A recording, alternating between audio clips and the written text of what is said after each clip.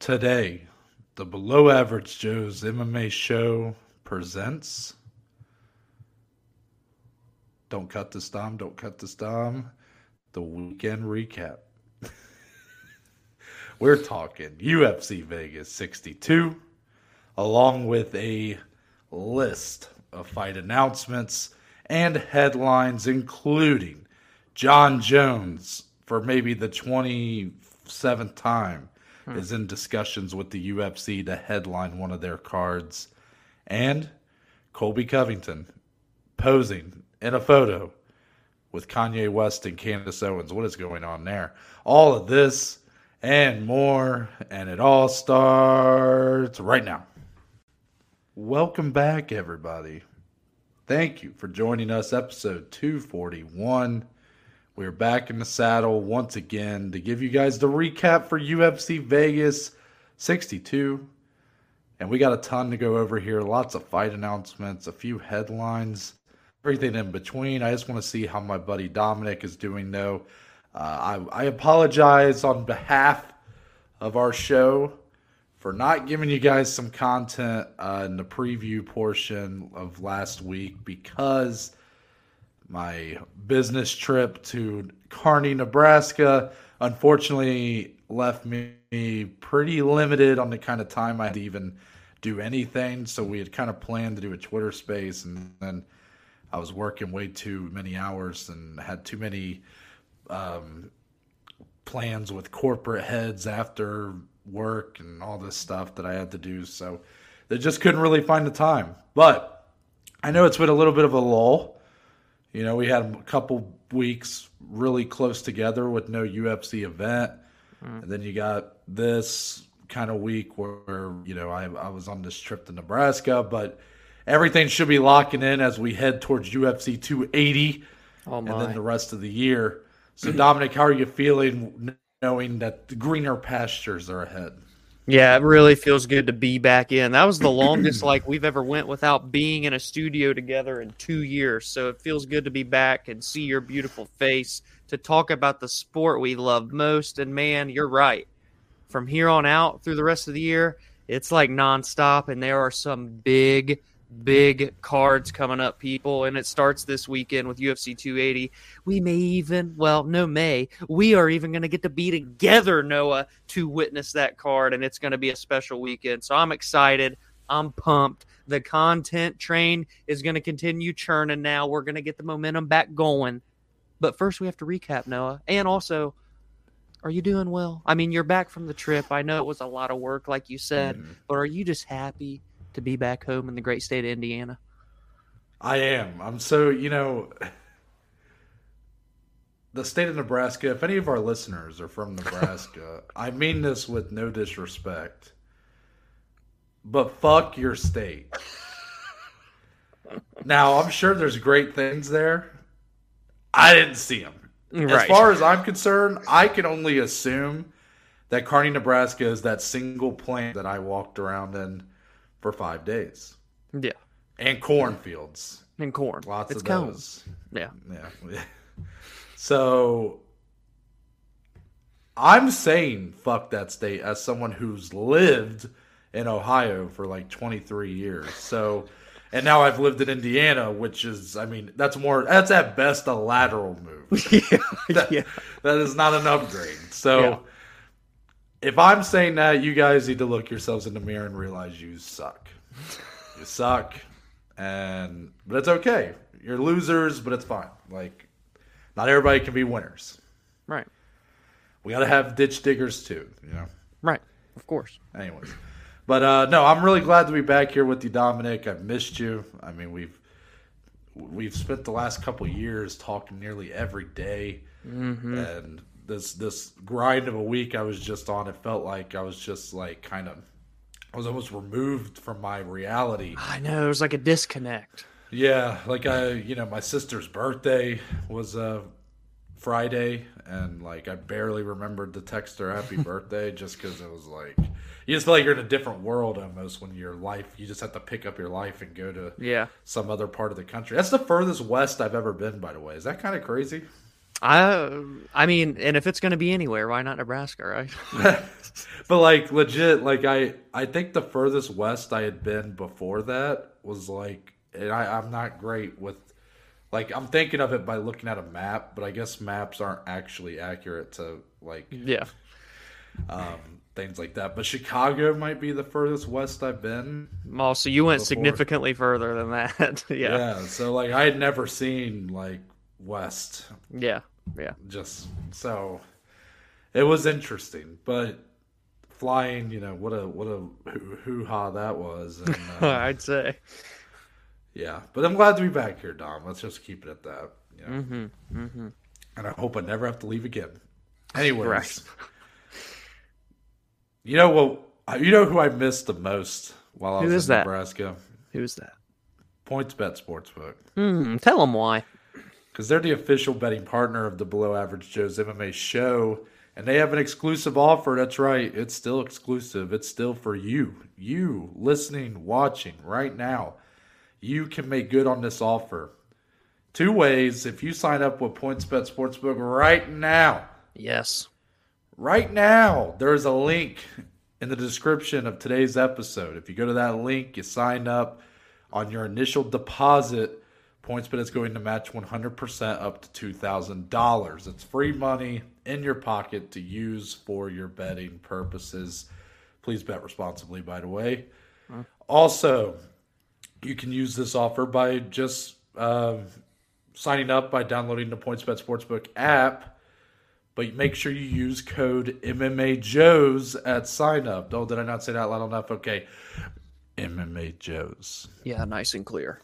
Yeah. So MMA Joes at sign up, put in your deposit, boom, matches it. You got it. All right. So did I cover all the bases there, Dom? All bases covered. Let's get into the main event of UFC Vegas 62, women's flyweights. This was a brand new main event. Neither of these ladies had been in a main event spot before. The lights were shining brightest.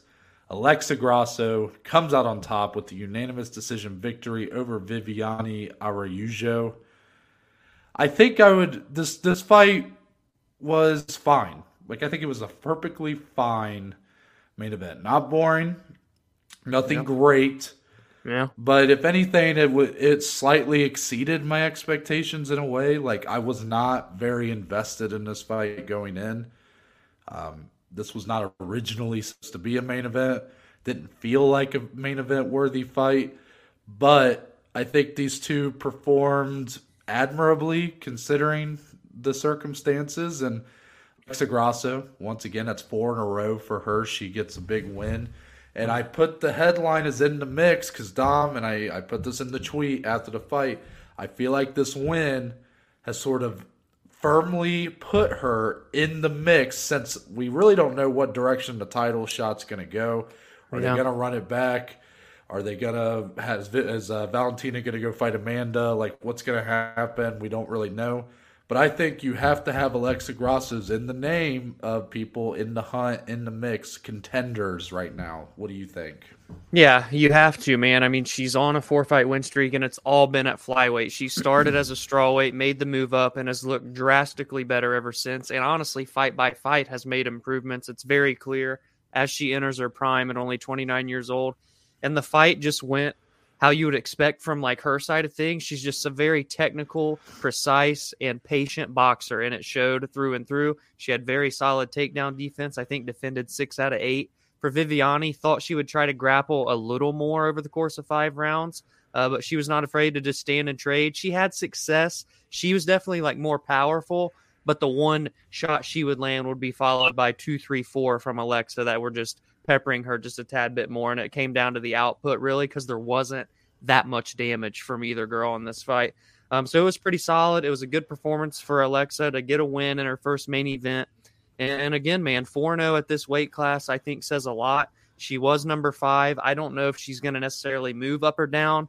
I mean, I'm looking. She's got Andrade, Murphy, Santos, and Chukagian in front of her. And, of course, the champion, Valentina.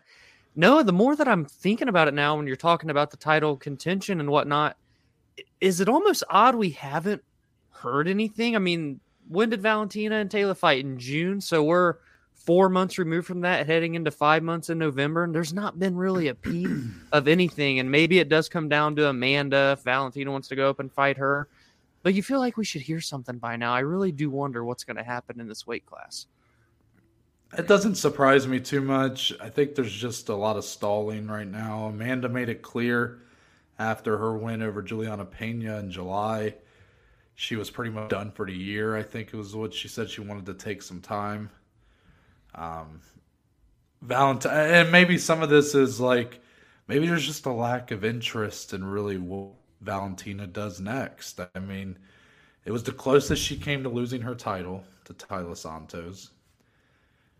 Let's face it, like, people love Valentina, don't get me wrong, but there doesn't seem to be this like clamoring for her and Taylor to run it back, or for her to take on Chookagian again, or take on whoever, because she's really beat everybody. Yeah. So I think that's why we're not hearing much about the title picture, because there's a lack of interest in any of these contenders to take her on. Like, I think nobody really believes any of these ladies at the top stand much of a chance. And that's going to kind of transition into what I want to talk about, because really the fight was what it was. Like, there's really not a whole lot to kind of get into. You sort of nailed all the points that I could even think of, and I don't want to like copy and reiterate, what you just said. So I think we can talk a little bit about what this means afterwards. I just said Alexa Grasso in the mix now, but realistically, what kind of chances does she have of, I'm not even going to talk about winning a title shot, because I think everybody will just say, oh, if Valentina's there, like, there's no chance. But what are her chances of getting to a title fight? Like, what is her path right now, Dom? Is she one win away? Does she have to win a couple wins? Does it depend how she looks? I mean, there is probably she does have the kind of look and background of a fighter that the UFC might try to push. She's got that Mexican-born heritage. She is like I guess, what would you call it? Like a typically like pretty girl, so like that's easier to push and whatnot. She's a pretty exciting fighter. Like, she's got good boxing. She was pretty aggressive early in this fight. She's got some good submissions. Like, what is the path for her to even get to a title fight? I would say one more win. I would say either against probably someone like Lauren Murphy, or maybe Taila Santos if she doesn't get a rematch. And I'm forgetting, and now I'm remembering, of course, that there is a big fight happening at UFC 280. Caitlin Chookagian, number 1. What is she? Number 7? Yeah, number 7, Manon Fior. And if Manon wins that fight, I think she might pass over everybody and get a title fight, being that she's from Paris. She would be, that karate background, the striking background. Her and Valentina is an intriguing fight. So I think really if she wins, she's in the driver's seat to get the next title fight, because it doesn't seem like the rematch between Taylor and Valentina will happen next, which would leave Alexa still there at number 5, probably to fight number 3 or number 2, which is Murphy and Santos. And then should Alexa win, I think that does put her in line. She'd be 5-0 in the weight class, multiple ranked wins in the top 5, top 10. I'd say that's probably the route for Alexa. And let's also make sure to include that Andrade is not really in this division anymore. Like, she's still ranked, but she went back down to strawweight. So really, Grasso is almost like number 4. I'm still going to say I think she's probably going to end up having to win like twice to get to even get there. Now, what helps her, she's a fresh face. That helps. Yes. Like, she's fresh. But the way things are kind of looking right now, I don't know when the next time this belt is going to be defended. Yeah. I think there's a good chance Valentina's next fight will be against Amanda Nunes at 135 pounds. If that's the case, do you do an interim title fight between Taila Santos and Manon Fior, or Caitlin Chookagian, or Alexa Grasso? Maybe. But are people really going to be clamoring for that fight? Are people really going to be dying to buy that fight? Like, I just don't know how you really sell that. So I think what will end up happening is Valentina's likely going to be fighting Amanda Nunes at some point next year, and it may not even be right away. It may be March or April. And then you're talking about not having the women's flyweight title be defended again until about a year from the last time in June or July or something, which sucks. But in the meantime, that means a lot of these top of the heap, they're going to have to fight to keep their spot. And I don't hate that, only because I don't think anybody's really made a push yet to say I'm the clear front runner. Taylor Santos she was so close that I wouldn't mind if they ran it back. But at the same time, she did lose. So she sort of has to go back to the drawing board. Sometimes champions that have multiple title defenses don't get immediate rematches. Why should she, right? She didn't even hold the title. She was the challenger. So I think you're going to see a lot of these top of the heap kind of mix it up. I don't know, and I understand that we really are high on Manon Fior, but I haven't, based on her last fight, because she fought in Columbus when we were there. Yeah. That was her last fight, I believe. Yep, Jennifer Maia. She didn't exactly blow the doors down against Jennifer Maia. I mean, she got the win. Jennifer Maia, tough gal, but she didn't look levels above Jennifer Maia. Mm-hmm. So if she wins a equally, I guess, competitive fight with Caitlin Chookagian, I don't know if the U.S. is really going to be all that interested in putting Fior in that shot. I know we're high on Fior, but I'm not necessarily seeing the love elsewhere. I feel like she's one of those gals that we know has a lot of potential, but we're not necessarily seeing the buy-in from the company. So I don't know if I really believe that with the win over Chookagian, she's like a clear front runner, because I think UFC is looking at Amanda, Valentina, and the rest of these women's flyweights are just going to have to mix up their spot for the next year. Yeah, we'll see what happens. I mean, and we know that there's a lot of young women coming in the back half of the division too. So, really by the time the belt does get defended next, this whole entire top 15, top 10 could look drastically different than what it does now, depending on how, active all these women stay and how the matchups play out. So it's an exciting time for the division, but also a disappointing time. It's a good point, though, because I think even if that sounds pretty shitty that the title for this weight class may not get defended for another year or a little less than a year, I think what you'll see is there will be a lot happening in the division outside of the title picture. There's going to be a lot of those young bucks on their way up looking to knock off some of the veterans at the top, or just looking to make their way up. And I do think you're right. It's going to be an exciting division, even though it will be sort of it's going to almost have its legs cut out from underneath a title being inserted into the mix. So it'll be a little bit of give and take, but I do think it'll be exciting nonetheless. I agree. So we will move on to some headlines. We'll come back to UFC Vegas 62 in a little bit. Dominic, Jon Jones making the headlines again. And this time it's because the UFC are reportedly interested in having Jon Jones main event the UFC 282 card in December. Yep. As far as who that matchup might be, apparently they really wanted to do him versus Francis Ngannou for the heavyweight title. It doesn't look like that'll happen due to Ngannou's injury and also his contract status. So then you got Jon Jones versus Stipe as kind of the next fight that they want to do. Apparently Jon Jones is all in on this one. That's all I've really heard about it. We've heard this same song and dance a few times since we've done this podcast with Jon Jones. It seems like there's always this mutual interest to be on this card. And then out of nowhere, it's just not happening. Yeah. But the question is, Dom, is this finally the time that we get Jon Jones in the octagon? We've heard the same song and dance over and over, but is December going to be the time we get him back? I hope so. I mean, no, give me an answer. Yes or no? Yes or no? The funniest thing, no. But the funniest thing about it is that when our buddy sent the tweet, he said, "How many times has this been tweeted this year?" And I'm like, this is the funniest thing I've seen all day, because I feel like we've seen this thing tweeted, talked about for all of 2022, and not a damn thing has gotten closer to making me believe it's going to happen. So I'm going to say no until I'm proven otherwise, which is unfortunate. because I want to see John Jones back in the octagon. No, we've been doing this show since August of 2020. John Jones's last fight was February of 2020. We ain't seen him since. And it's so upsetting because I want to see his greatness back in the cage at heavyweight. How's he going to fare with these guys? Whether it be Francis or Stipe. But no. I'm going to say no until the wheels fall off, Noah. What do you think? Are we really about to flip roles here? Like, am I going to be the optimist for once? I'm going to say yes. I'm going to say yes. You're right.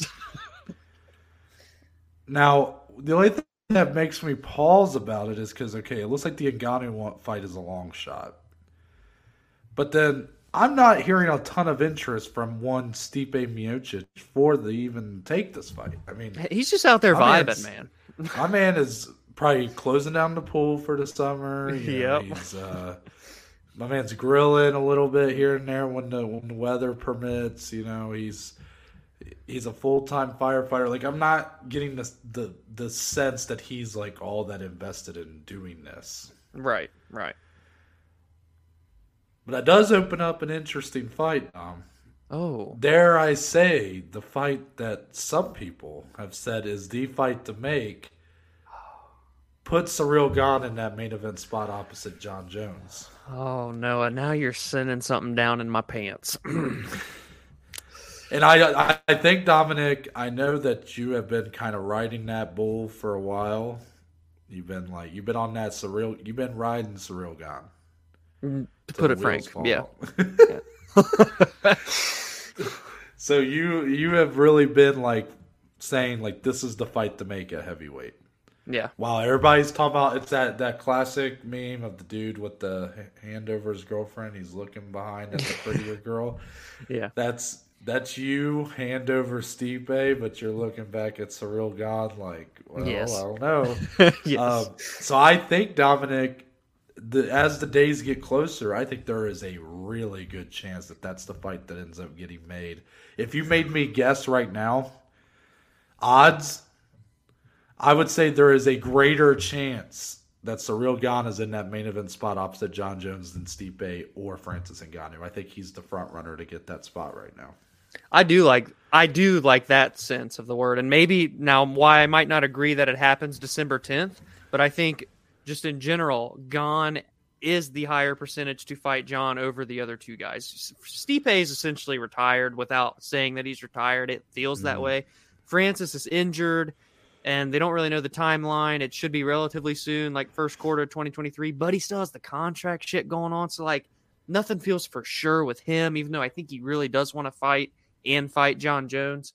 But then there's Ciryl Gane, who just will fight anyone. It seems that way anyways, and this would be the biggest fight of his career. It puts him in a very big spot for legacy, too. So I think that as an opponent, I would agree with that statement. It's just like, we're now under 2 months away from that card date. I'm just, each passing day, even though I don't have hopes because I literally answered no to your question, it just continues to dwindle down even lower than no. So it's upsetting because I want it to happen. I just don't know, man. Yeah, I get it. Let's get on to the next one. Aspen Ladd, Dominic's favorite women's fighter of all time, has decided to make her next move. She was cut from the UFC. I think we might have acknowledged that on the show. I don't know. Feels like it's been like 2 months ago since that happened. Yeah. But her next move has been made. She is signed with the PFL. And we said that we thought either that or Bellator would be next for her. She goes with the PFL. I'm curious, Dom, what you think of this move. We've been seeing the PFL really swooping in and taking a lot of these UFC veterans. Started with Shane Burgos, then Thiago Santos, and then Marlon Moraes. Now here with Aspen Ladd, maybe trying to rebuild her career. It looks like she'll be competing at the new women's featherweight division that they're implementing. But this move comes off to me like we need some to fight Kayla Harrison, so we're signing Ladd. You seem to really disagree with that when our buddy kind of thought the same thing in the group chat, and I'm curious why that is. Yeah, I don't know. I feel like Kayla's made it pretty clear that she doesn't while she will do a one-off at 145, like we've seen her do with was it Invicta that day? I think it was Invicta. Yeah, I don't remember. But she's made it clear that she will not do a full season of 145. She can't fight there 3 or 4 times in a year. So I just don't know what a one-off does for her against Aspen Ladd because if I'm Bellator would be involved, but if I'm the PFL, I'd much rather have a one-off with Chris Cyborg and Kayla Harrison compared to Kayla versus Aspen Ladd. Aspen Ladd, it seems that I don't want to use this word too strongly, but she's kind of like going to be the face of this new 145-pound division for the PFL for 2023. It does start November 25th because she's going to be fighting Julia Budd on that card. So that's going to give people a good taste of what's to come. I think it's interesting. It makes sense for Julia Budd, too, because she's going back to the weight class she probably should be, which is 145, because she experimented there with 155 in the PFL. So there's your 2 ladies so far. Who else are you going to kind of build around? Who else are you going to bring in for this division? But yeah, I don't see the need to do Aspen Ladd versus Kayla Harrison, but I'm not necessarily like opposed to it. I just think if we're talking like a big fight for Kayla, it's got to be Cyborg instead of Aspen Ladd. So well, why not both? Well, again, unless Cyborg's fighting at 155, that I don't think both happen in 1 year. I don't think Kayla's fighting multiple times at 145. She's made it pretty clear she can't do that with her body multiple times in a year. So if Cyborg comes over, yes, she's made it clear in interviews that she made it clear that she wouldn't do a full season, but twice a year. That's half of 4. So I don't know. I don't see her fighting multiple times at 145. So if Cyborg comes over and does 155. And then she does Aspen Ladd at 45, then maybe. But if they're both happening at 45, I'd be really shocked. Yeah, I never thought her and Chris Cyborg was going to be a 145-pound fight. I figured that'd be 155 pounds. Cyborg struggles to get to 145. Then that would be a massive year for Kayla, potentially. Yeah, that's what I think is. I think to me, if Aspen Ladd beats Julia Budd, that's the fight you're getting first. The next pay-per-view or whatever that they do, the start 2023, it'll be Aspen Ladd versus Kayla Harrison. If Julia Budd wins that fight, I think that's probably what they do instead. But I don't see the issue with signing Aspen Ladd for the PFL. It's clear she's a talented fighter, but she just can't make 135 pounds. You have a 145-pound division you're trying to bring in. I think it's a little strong to say she would be the face. I don't see her being the face of really anything right now. But she is a more recognizable name than your average fighter you'll have in this division. So I guess in a way you're kind of on the right track with saying I don't think anybody's really going to be coming into that division because of Aspen Ladd. No. But I do think that she'll probably be the most recognizable face. So I guess in a way you're kind of they're building it around her essentially. I don't know. I don't know if I agree with that. She is the first woman that they're bringing in. So now it's like, okay, who else can we bring in? When I say she's the face, I'm not saying she's like a star for PFL all of a sudden, but she's going to be your woman for 145 pounds, basically. It kind of comes off a little bit like you're saying she's going to be a star for them. That's the only way to say it, other than I think they just signed her to be another person in the mix. I don't think she's special. Well, yeah. I don't even know if she would win their season at 145. Right. But she is the woman at the forefront of the division. You have to bring people in behind her. It's not like they had other people there. They said they're building this division the day they signed Aspen Ladd. That's what I'm saying. She's not a superstar, people. It's clear. She's not Kayla Harrison. Noah's smiling at me.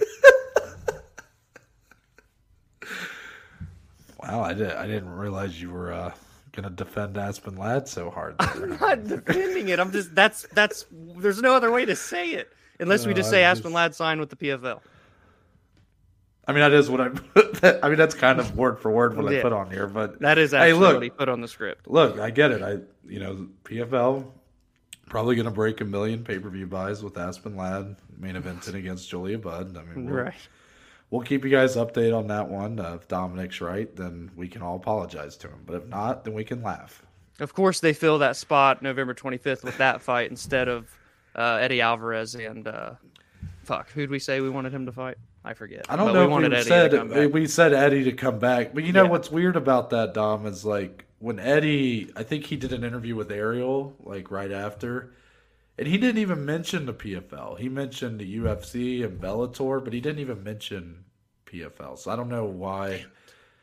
Like, to me, like, I thought that seemed like too good to be true. Like, not too good to be true. I thought that seemed like a great idea, which you had brought up for that to happen. Yeah. And then it just, I don't know. Like, he didn't even acknowledge him, really. It was just like kind of shoots me down without intentionally shooting me down. It's like, dude, really? Like, you could, I mean, that feels, that to me, that feels like where everybody's going right now, you know? Yeah, no shit. Yeah. But anyways, the last one here, and Dominic insisted that this one be on the show, so I figured I'd put it on here. Right. I believe the background for this, and Dominic, if you don't mind, if you want to put up the picture here so they gotta have some context for what we're talking about. Okay. But basically, I guess Candace Owens, renowned conservative voice, I guess is how I'll describe her. Mm-hmm. She was premiering a documentary. It was like a bit of a red carpet kind of deal. Mm-hmm. And there's a photo that went around of her, Kanye West, Ray J, yeah, and Colby Covington just chilling on the red carpet. Yeah. Thoughts? Yeah.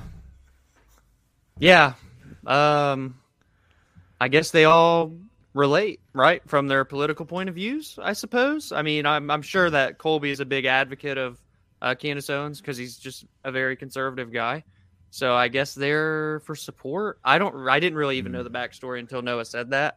But it was a weird week for MMA pictures because that one came out and Leon with Andrew Tate. I don't know much about that guy either, but I just know a lot of people talk about him. I didn't see that. Yeah, they came out within a day of each other. So it was this week in MMA photos, and it was those two. But yeah, I don't have much to highlight on either one. It was just funny that both came out literally the same week within a day of each other. Wasn't last Friday, not this past one, the one before, when Tucker Carlson did the Fuck It Friday? Yeah, with Dana White, yeah. So they, for a company that we've always given all this praise for being non-political, boy, did they really seem to take a step in another direction the last week or so. Yeah. For the photo, I'm putting money that Colby Covington is the next boyfriend of Kim Kardashian, and here's why. Oh, wow, this took a turn. Wow. Because you had Ray J in that photo, who hit it first. An OG, yep. Yeah. We've all seen the tape. Oh, boy. And then you got Kanye, who started the family with her. Yeah. Has multiple kids with her. Mm-hmm. All that leaves is Colby. So you think Kanye was passing the torch? I think there was a little bit of a passing the torch. I think Ray J was there. He dapped up Kanye you got this, bro. Yeah. And Kanye dapped up Colby you got this, bro. The sign of approval. Imagine if this comes to fruition. What a clip this could turn into one day. Wow. Wow. I'm just saying, if there's a sports book that's taking odds on who Kim Kardashian's next boyfriend's going to be, move over, Pete Davidson. Noah's betting the house. Chaos is coming into town now. Wow. Anyways, that's it for headlines. Let's get into some fight announcements. That was all over the place. Woo. So I'm going to go down the list here, Dom, and then we'll just get your thoughts as a whole from all the fight announcements that have kind of come out over the past, I guess it's a week. It's like a two, I don't know. It's week been and a half. Yeah. Frankie Edgar, retirement fight versus Chris Gutierrez at UFC 281 and MSG on November 12th. Stephen Thompson, Kevin Holland, main eventing UFC Orlando on December 3rd. Yeah. Also on that card, Tai Tuivasa versus Sergey Pavlovich. Then you got Yuri Prohaska versus Glover Teixeira 2, well, not headlining as of now, but one Maybe of the headlining. premier fights of UFC 282 on December 12th or 10th. Also on that card, Polish Power, Jan Blachowicz taking Yeah. on Magomed Ankalaev. I'm sure one of those guys will be the backup fighter for that title Yeah. fight as well. Yeah. And finally, Davison Figueiredo and Brandon Moreno 4 for the men's flyweight title, official for UFC 283 in Brazil on January 21st, our first pay-per-view of 2023. So those are the fight announcements that have been made. I'm just curious, from a top down, what's kind of the one that you're most excited for? It doesn't have to be the biggest fight on here or whatever, but what's just the fight that you're probably the most happy, excited for being made? Yeah, that's a good one. So you said all these. I had a thumbs up for every one of them. I like all of them. We kind of already talked about Davison and Moreno on the verbal sparring a little. So that's the one I'm probably most excited for. But since we talked about it, I'm going to, emit that one and pick probably Wonder Boy and Kevin Holland, man. I think that's a really intriguing fight. I think it's awesome that they gave him a main event slot. They're traveling again, of course, with a fight night down in Orlando. That's really cool. A match I didn't really see coming, but it gets made, and you're like, all right, I'm kind of here for it. It's really good. Obviously, Wonder Boy's trying to still tread that water in the top 10 there. And Kevin, coming off of that loss to Hamzat Chimaev, buddy, essentially, in a sense, saved a card at the same time. So respect earned for him. I'm glad he's kind of getting rewarded for taking that step and doing it for the company. So no complaints for any of these. Thompson, Holland, that's my favorite one. I mean, the rumor is he got a bag for taking that fight, too. I don't know if you saw that going around, but they were saying about $800,000 is what he got paid to take that fight. So no wonder that man was talking retirement afterwards, right? Yeah.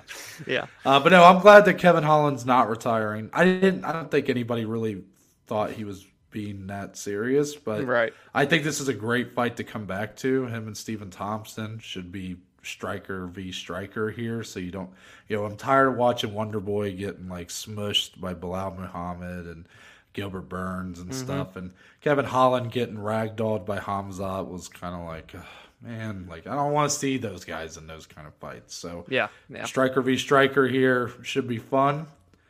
I'm going to go with Jan Blachowicz, Magomed Ankalaev. I'm not sure if it'll be the best fight out of all these, but boy, am I just intrigued by that. Yeah. Because Jan Blachowicz looked very good from what we saw against Rakic in his last main event spot. Was that May, I think, or so. Magomed Ankalaev has been a wrecking ball for this light heavyweight division. It seems like every fight he's in, whether or not he's like an actual wrecking ball. Yeah. Whether or not he's actually laying the damage down, he is pretty much coasting, maybe is the word at worst, and at best he is a wrecking ball. I mean, the guy looks like a future champion, so I'm very intrigued to see how he does against Jan Blachowicz, who I think is still elite of the elite in this light heavyweight division. And obviously having that underneath Prochazka Teixeira, that's great. Means likely the winners. Yeah, we will fight probably towards the tail end of spring or early summer. So I think it's all set up very good. Hopefully it all goes according to plan, because in MMA, when has anything ever gone wrong? Can I ask you one random question real quick? Yeah. Well, not random. It's related. But so we have the rematch with Yuri and Glover, right? And I'm good. Good on them. Fight of the year so far. Glad they're running it back. What do you think, though, like, for Glover? You think win or loss last fight? He said, though, he said, I don't know what I just said there. He said so. Okay. Like, that's what he said. He said after, I think, but that might have been in the post-fight interview after his loss to Prochazka, that he wanted one more fight and then he was going to retire. Okay. Now, I have a hard time believing the UFC would give him this title shot, this immediate rematch, if they knew that he was going to retire afterwards. But they have done it before. Remember Dan Henderson fighting Michael Bisping? Yeah. They kind of knew that was probably Hendo's last fight.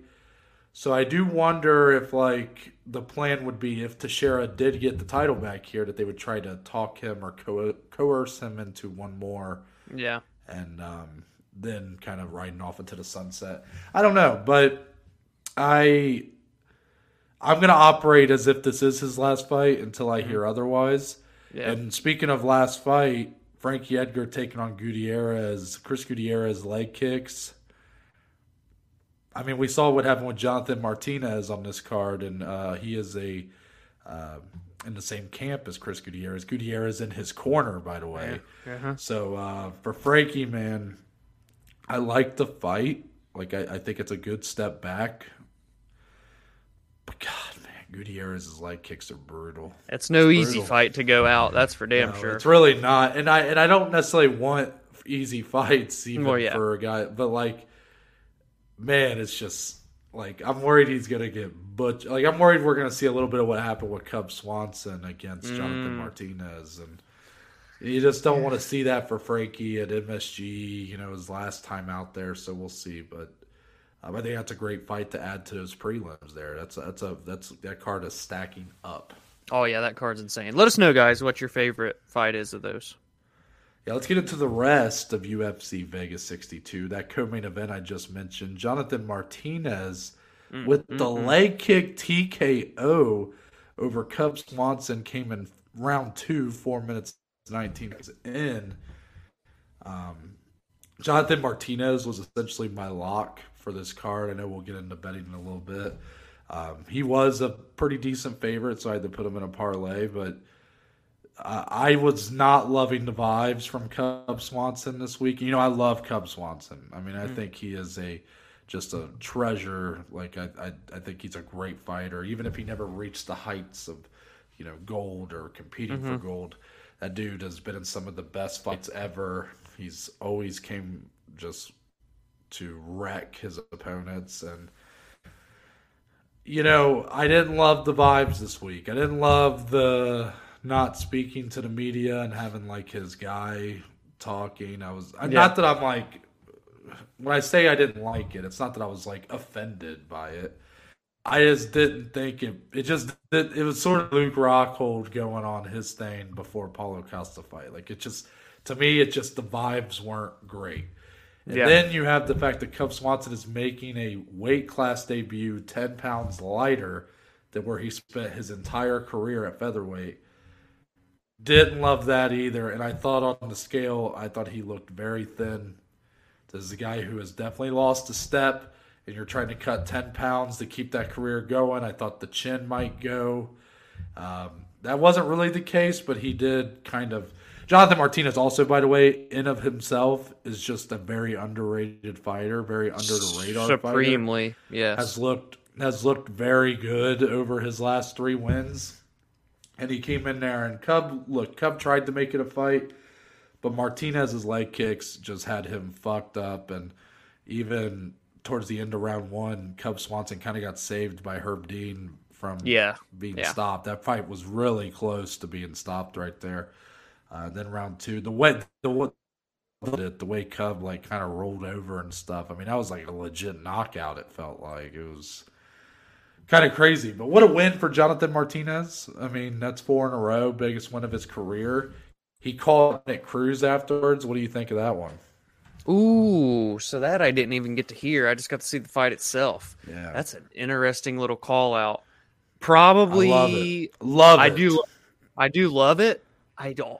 I respect him for doing it when Dominic's on commentary. That adds definitely some spice to it. I just wonder if Dom would take it. I mean, shit, Dom fought Casey Kenny, so who am I to say he wouldn't fight Jonathan Martinez? Which is one of the weirdest fight announcements ever. Yeah. So maybe that is the next fight for Martinez, but I respect it. This win's going to put him on the map. He got a big win over a seasoned veteran in Cub Swanson. He did it in decisive fashion. He looked very good throughout. His left leg is basically a baseball bat, so if you get hit by it, Godspeed, because he kicks you in the face, kicks you in the body, and he takes your fucking leg off as your body as well. So, bit brutal, highly underrated, as Noah said. Jonathan Martinez is a legitimate threat coming into this. He's approaching the top 15, but this division's so deep, it's going to take a while to get in there. But if he fights Dominic Cruz, it all of a sudden doesn't take so long to get in there. So I'd love to see that fight. If Dom takes that, by the way, respect to Dominic Cruz for taking that fight. Yeah, I guess you're right. Maybe Dom wouldn't take it, but then after the Casey Kenny stuff, exactly. like I feel like that would be the kind of fight he would take. And I do think Martinez, he's a soft-spoken guy. He's under the radar. But I think he's earned a right to show that if he's top 15 in this loaded atomweight class, he is. I've been so impressed with everything I've seen from Martinez on this win streak he's been on. Yeah, absolutely. Anyways, also on this main card, this time the veteran gets the upper hand as Rafael Assunção, who I really didn't think had much left at all, comes in here against Victor Henry, who looked great in his debut back in January. And he sweeps the cards, 30-27s across the board, Dom, gets the unanimous decision win. I think Assunção showed he might have something left in the tank here. I thought this was a great performance from Assunção. Yeah, couldn't have said it any better. Came in with a new team. He was very excited for it, but he needed to win. He had lost 4 in a row, 3 via finish. He was taking a step back here. But Victor Henry, he looked so good against Raoni Barcelos in his debut that I was like, it is a step back, but it might not be too much of a step back. But the seasoned veteran, man, that's what showed here. His skill set was just a little bit better. He was a little bit ahead, and Victor Henry couldn't quite solve the problems that Assunção was thrown towards his way. So it's just good to, first off, not see him lose a 5th straight, especially if he were to get finished again. But to just get in there with a new team at, 40 years old or nearing 40 and get a win, that's awesome, man. You love to see things like that. Even though it busted a parlay, it's fine, though. I know that was conflict because it busted one of the parlays on the bet slip, but also I was like, I couldn't help but feel kind of good for him. Yeah, absolutely. You just see so often that kind of be made, and it's always the young guy gets the win. But here, he looked great, so good for him. Yes. Lastly, flyweight unders have been just hitting. The clip is just getting empty at this point from the flyweight unders. Tatsuro Taira submits CJ Vergara, minutes 19 seconds of round 2. I got to give a shout out to our listener Vispian because they have been telling us for months that Tatsuro Taira was a name to watch out for. Back when he was making his debut. Yeah. And here he is, just a couple wins in, 22 years old. The way that he was able to get that submission on Vergara where he had the back and then he transitioned into the armbar. It was beautiful stuff. So if he can really put that striking together to make him like a very well-rounded fighter, he is a problem for flyweight division. And I know we kind of throw that around a lot, and there's some other guys in this flyweight division that I really like. But I love having a guy like this that could really surge up to the top here soon. And, ready or not, he's going to be fighting top 15 here soon, even at 22. Because there's not a ton of people in this weight class. Yeah. So you can't just keep giving him names outside the top 15. You're going to run out. There's only like 20 or 22, 23 fighters on the roster for flyweight. Yeah, 100%. Noah nailed it on the head in every aspect. When he debuted and beat Carlos Candelario, I put him immediately on my sheet for our end of the year, like newcomers, because I kind of just keep track of everybody and then dummy it down at the end. And that was through one fight because I just thought he showed how well-rounded he was. But then in this one against CJ, slight adversity too, was able to escape some submissions. He looked better on the feet than in his first fight. It's not like it's up to par with his submissions, but it's at least competent enough to pose a threat, not get outclassed on the feet. But then when he's on the ground, what a wizard down there. And that transition, it's crazy how one transition like that shows you just how good someone can be on the ground. That one thing, you're like, holy shit. And also, at only 22, 12-0 from Japan, could maybe begin to lead that charge now for the Asian market. We've talked about the ups and downs for these young fighters coming in from over there and that market, that region. Tatsuro Taira in a division that's not very deep. He can make noise, and he can make noise very quickly. That's a very good point. Let's move on to the below average bet slip, which has been on fire over the last few weeks. Really, damn right it has. It's been quite a grind over this year. Like we've had our struggles, especially me. I had been really struggling to put together, a couple good weeks in a row. But since, August or so, it's just not been a different story. Here we go, 5-2 on the day, 2-1 in parlays, 3-1 in singles. Ends up going positive 2.43 units. So for the year, we're positive 8.04. I am officially in the green, personally, and Dom's already been. So we are both in the green for the year. Love to see it. And obviously, we don't want to slip up here. Like this card, I only had 2 plays. So I mean, this week it was a long week in Nebraska. I got back on Friday. If I had had more time, I might have had more plays, but really, nothing was just sticking out to me that much. So I kept it small, but I went 2-0. So I feel like that was all that really mattered there. But Dominic, for you, you had the bulk of the plays here. What stood out to you, positive or negative? So I mean, obviously my single that missed Wright and Todorovic not to start round 2. I mean, holy shit. My. It was so close and multiple times, but they did kind of fight a little bit under what I was anticipating. But then in the second round, everything I wanted to happen in the first round happened in the second round. They were just playing that one had to hurt a little bit because the way they came out in round 2, just immediately swinging and banging, I was like, wow. If only this in round 1, it was all these grappling exchanges and stuff. Yeah, I felt for you there. So that one hurts. And then my other loss with the parlay down there at the bottom, I don't necessarily regret parlaying that because Joe Anderson was a very big favorite. So him and Victor together was not like very good parlay odds.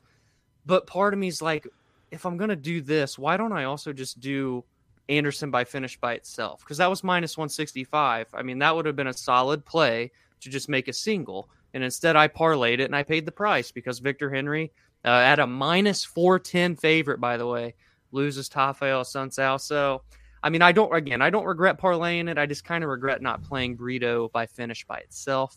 But what are you going to do? We live to fight another day. I did barely break into the green because I had back-to-back losing weeks. But as a bet slip hole, 4 straight positive weeks. We're approaching double-digit units with, 2.5 months to go in the year. Big things are brewing. Noah's riding hot right now.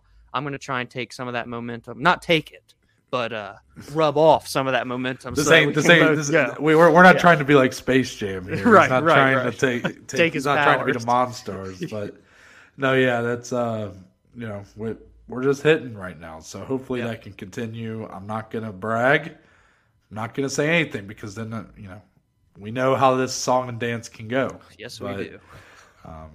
With that, I thought it was a good week for us, so I'm happy. But let's move on to the way we end the show around here, Dom. Closing statements. Point of the show where me and Dominic talk about anything and everything, MMA related or not. So, Dominic, it's been a while. I hope you came prepared.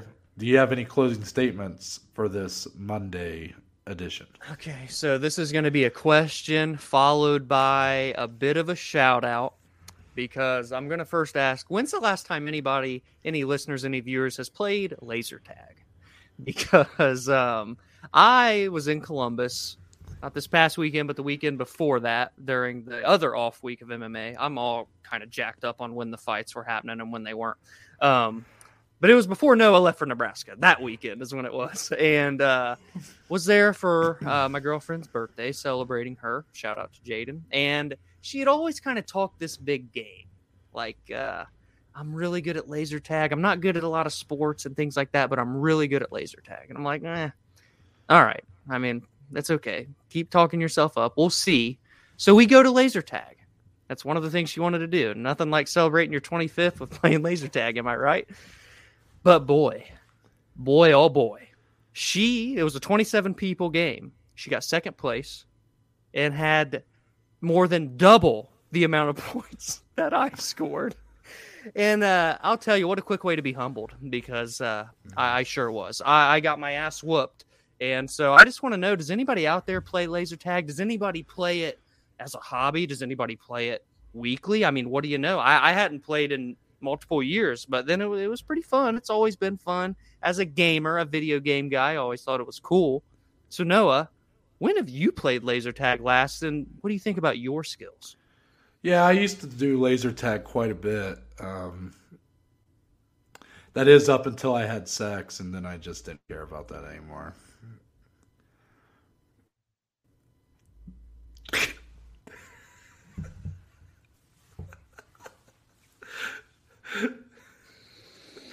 So, so you guys can let your minds run wild with what age that was, but Yeah. um, yeah. In all seriousness, I did play laser tag. I had to go to this like fraternity conference. Um, back, I guess that would have been August of 2019. Okay. That was the first time I ever flown in a plane. My second time being this past week going to Nebraska. I flew from Toledo, Ohio to Charlotte, North Carolina. It was for like a weekend conference. A bunch of different chapters are there, and it's like two representatives from each chapter. So it's me and another guy in my chapter, and everybody was like, we were just kind of, they had things scheduled for us like after the conference to like kind of blow off some steam or whatever. And one of the days was laser tag, and I was like, you know what? Fuck it. So I was in there. Yeah. I mean, there was little kids coming up to me, and I was punting their asses like mini me. Yeah. Yeah. I am not good at laser tag. See, this is the sad truth of the matter. Big guy, big target. So Okay. Fair.